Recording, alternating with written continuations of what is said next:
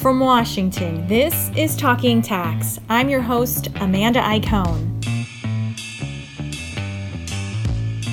It was 2 years ago this week that the Supreme Court handed down its landmark decision in South Dakota v. Wayfair. This is the ruling that said that states can collect taxes on sales from businesses that have no physical presence in their state. What does that mean? Well, if you live in, say, Virginia, like I do, and you buy face masks made out of t-shirts, like I did, from an online business with no stores or factories or offices in Virginia, then the state of Virginia can still collect sales taxes on that purchase. So far, in the 2 years since the Wayfair ruling, states have been busy updating their laws so that they can collect those taxes. But any initial grace period might be about to end as states look to plug gaping holes in their budgets thanks to the coronavirus pandemic and the economic maelstrom it created. That means states will likely start flexing that newfound taxing authority. Think enforcement, audits, compliance checks. To dissect that post-Wayfair landscape, we spoke to two Bloomberg tax reporters, staff correspondents Mike Bologna in Illinois and Trip Baltz in Colorado. Both of them have been busy covering how states and businesses are responding to this shift in tax policy. Mike started off our conversation recapping what's happened since the Wayfair ruling. There was a mad dash by the states to enact statutes in the immediate aftermath of Wayfair.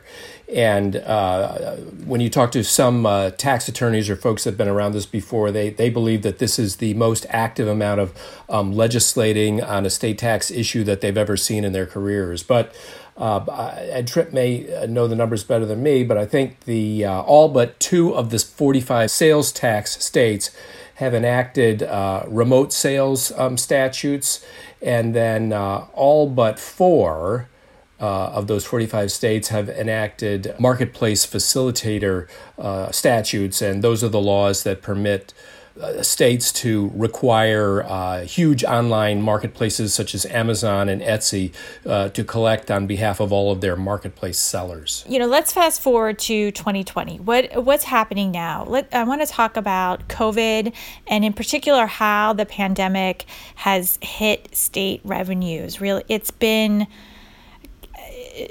catastrophic. But the timing is also really important, right? Because these laws that Mike just talked about were already on the books before the pandemic and before the shutdowns and before the recession.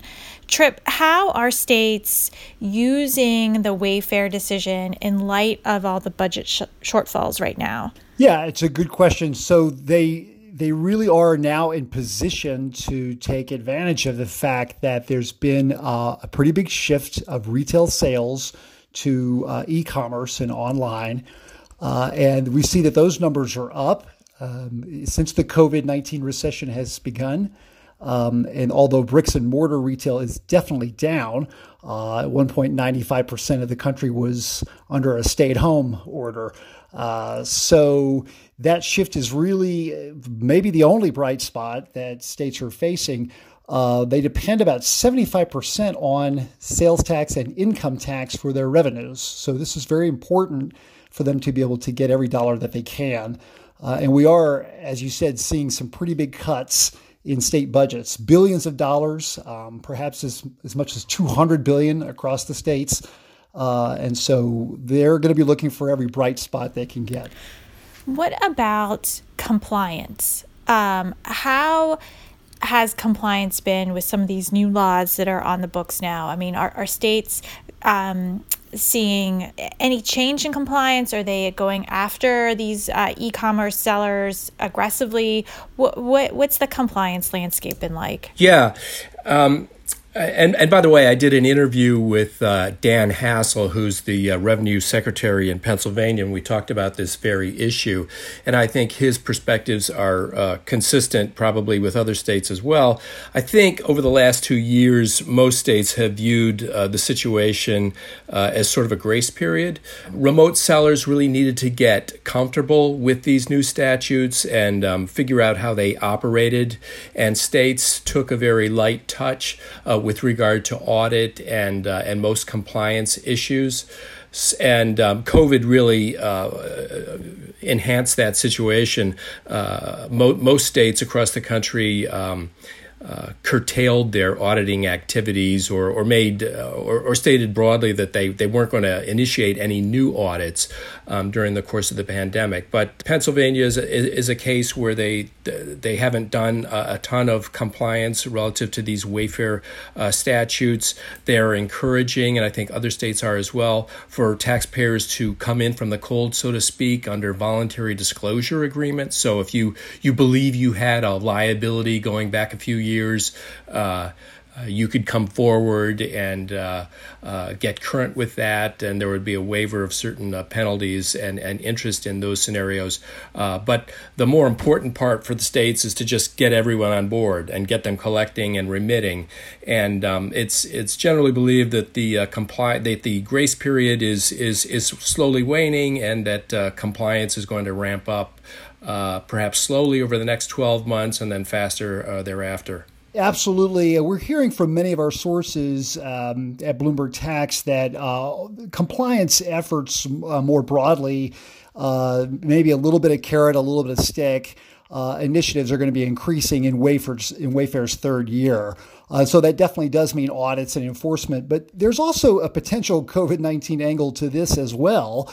We're hearing from some state tax administrators and heads of departments of revenue that states are looking at these very broad-based hits. In my own state of Colorado, they are looking at a $3.3 billion budget hole. And when governors and budget writers are directing across the board cuts for agencies, they're pleading, you don't cut us. You're sort of sawing off your own hand to go after the folks who are conducting these audits and trying to go after and get the revenue that is already due to the states. So great concern about that at a time when, to Mike's point, they've settled in with these laws. And so now they're needing to flex these new powers that they have. And so I think there's no question we're going to see more of this and possibly even some litigation. We're not exactly sure where that will be coming from. It's interesting that there haven't been any major suits challenging the principles of the Wayfair decision in these past 2 years. But there are some that are suggesting that could start to happen as the enforcement ticks up. I want to ask about the reaction from these, e-commerce sellers. Some of them, these are big names: Amazon, Etsy, obviously the namesake of the lawsuit, Wayfair, Overstock. Is there a difference in how they're responding to these taxes? I mean, are we seeing any differences between the big sellers and smaller remote sellers? I mean, what has the reaction been from businesses that are on the receiving end of these laws? To be fair, many of the bigger companies, so let's look at Amazon. They were already collecting and remitting taxes on their direct sales. So if you went onto Amazon.com as a buyer and you bought an Amazon product directly from them, you paid the tax and they remitted it to the state.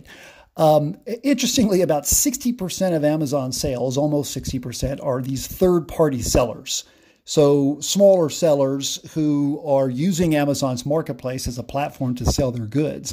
It was that group that compliance was sort of all over the map, and there really wasn't a mandate until Wayfair for them to collect taxes on those sales. So I would say, to answer your question, Amanda, many of the marketplace facilitators were ready to go, but they needed these state laws to kind of, put everybody on a level playing field and sort of say, ready, set, go. California, one of the biggest retail markets in the country, if not the biggest, didn't go live with Marketplace Facilitator until October 1st. So just several months ago. So again, this is the venue that we're in now. Is the laws are out there, and we're going to see how they work. But what about Congress? I mean, couldn't Congress step in and simplify things for online retailers? And is there any conversation that might suggest that they would do that? So that is a really good question. Where are the feds in all this? After the Supreme Court decided the case, you had some prominent state officials. One of them was State Senator Curtis Bramble of Utah, who testified before Congress. And at that point, they said, listen, Congress, here's what we'd like for you to do. now that we have this decision. It's what you've been doing for the last 25 years. Nothing. Let us sort this out. And so I think on the state's part, there's this idea that the ship has sort of sailed and there's no realistic chance of a congressional solution forthcoming. There are small businesses that are turning to Congress and asking for that, but I don't see that there's a lot of hope of anything happening in the next 12 to 24 months or even longer. What do you think, Mike? Yeah, I don't think it's going to happen at all. I mean, Congress, the Small Business Subcommittee in the House had a hearing on this very issue on March the 3rd, and there was supposed to be a hearing in the Senate on the same idea, but it was canceled due to the COVID shutdown of the Capitol. But I don't see Congress having a ton of appetite for that. That was staff correspondents Mike Bologna in Illinois and Trip Baltz in Colorado, talking about the ongoing fallout from the Supreme Court decision, South Dakota v. Wayfair. You can find up-to-the-minute news on the latest tax and accounting developments at our website. That's news.bloombergtax.com. That website, once again, is news.bloombergtax.com. And if you have any thoughts about what you just heard, get in touch with us on Twitter. You can follow us at Tax. That's at TAX. Talking Tax is produced by myself, Amanda Icone, and David Schultz. Kathy Larson is our editor. That's it for this week's edition. From Washington, I'm Amanda Icone. Thanks for listening. Those 9 justices in Washington, they can be pretty hard to keep track of. That's where we come in. I'm Jordan Rubin. And I'm Kimberly Robinson. On our podcast, Cases and Controversies, we give you a week-by-week accounting of the Supreme Court. The filings, the arguments, the opinions, and much, much more. So check in on Fridays with Cases and Controversies to find out what's coming up on the horizon at the Supreme Court. Download and subscribe wherever you get your podcasts.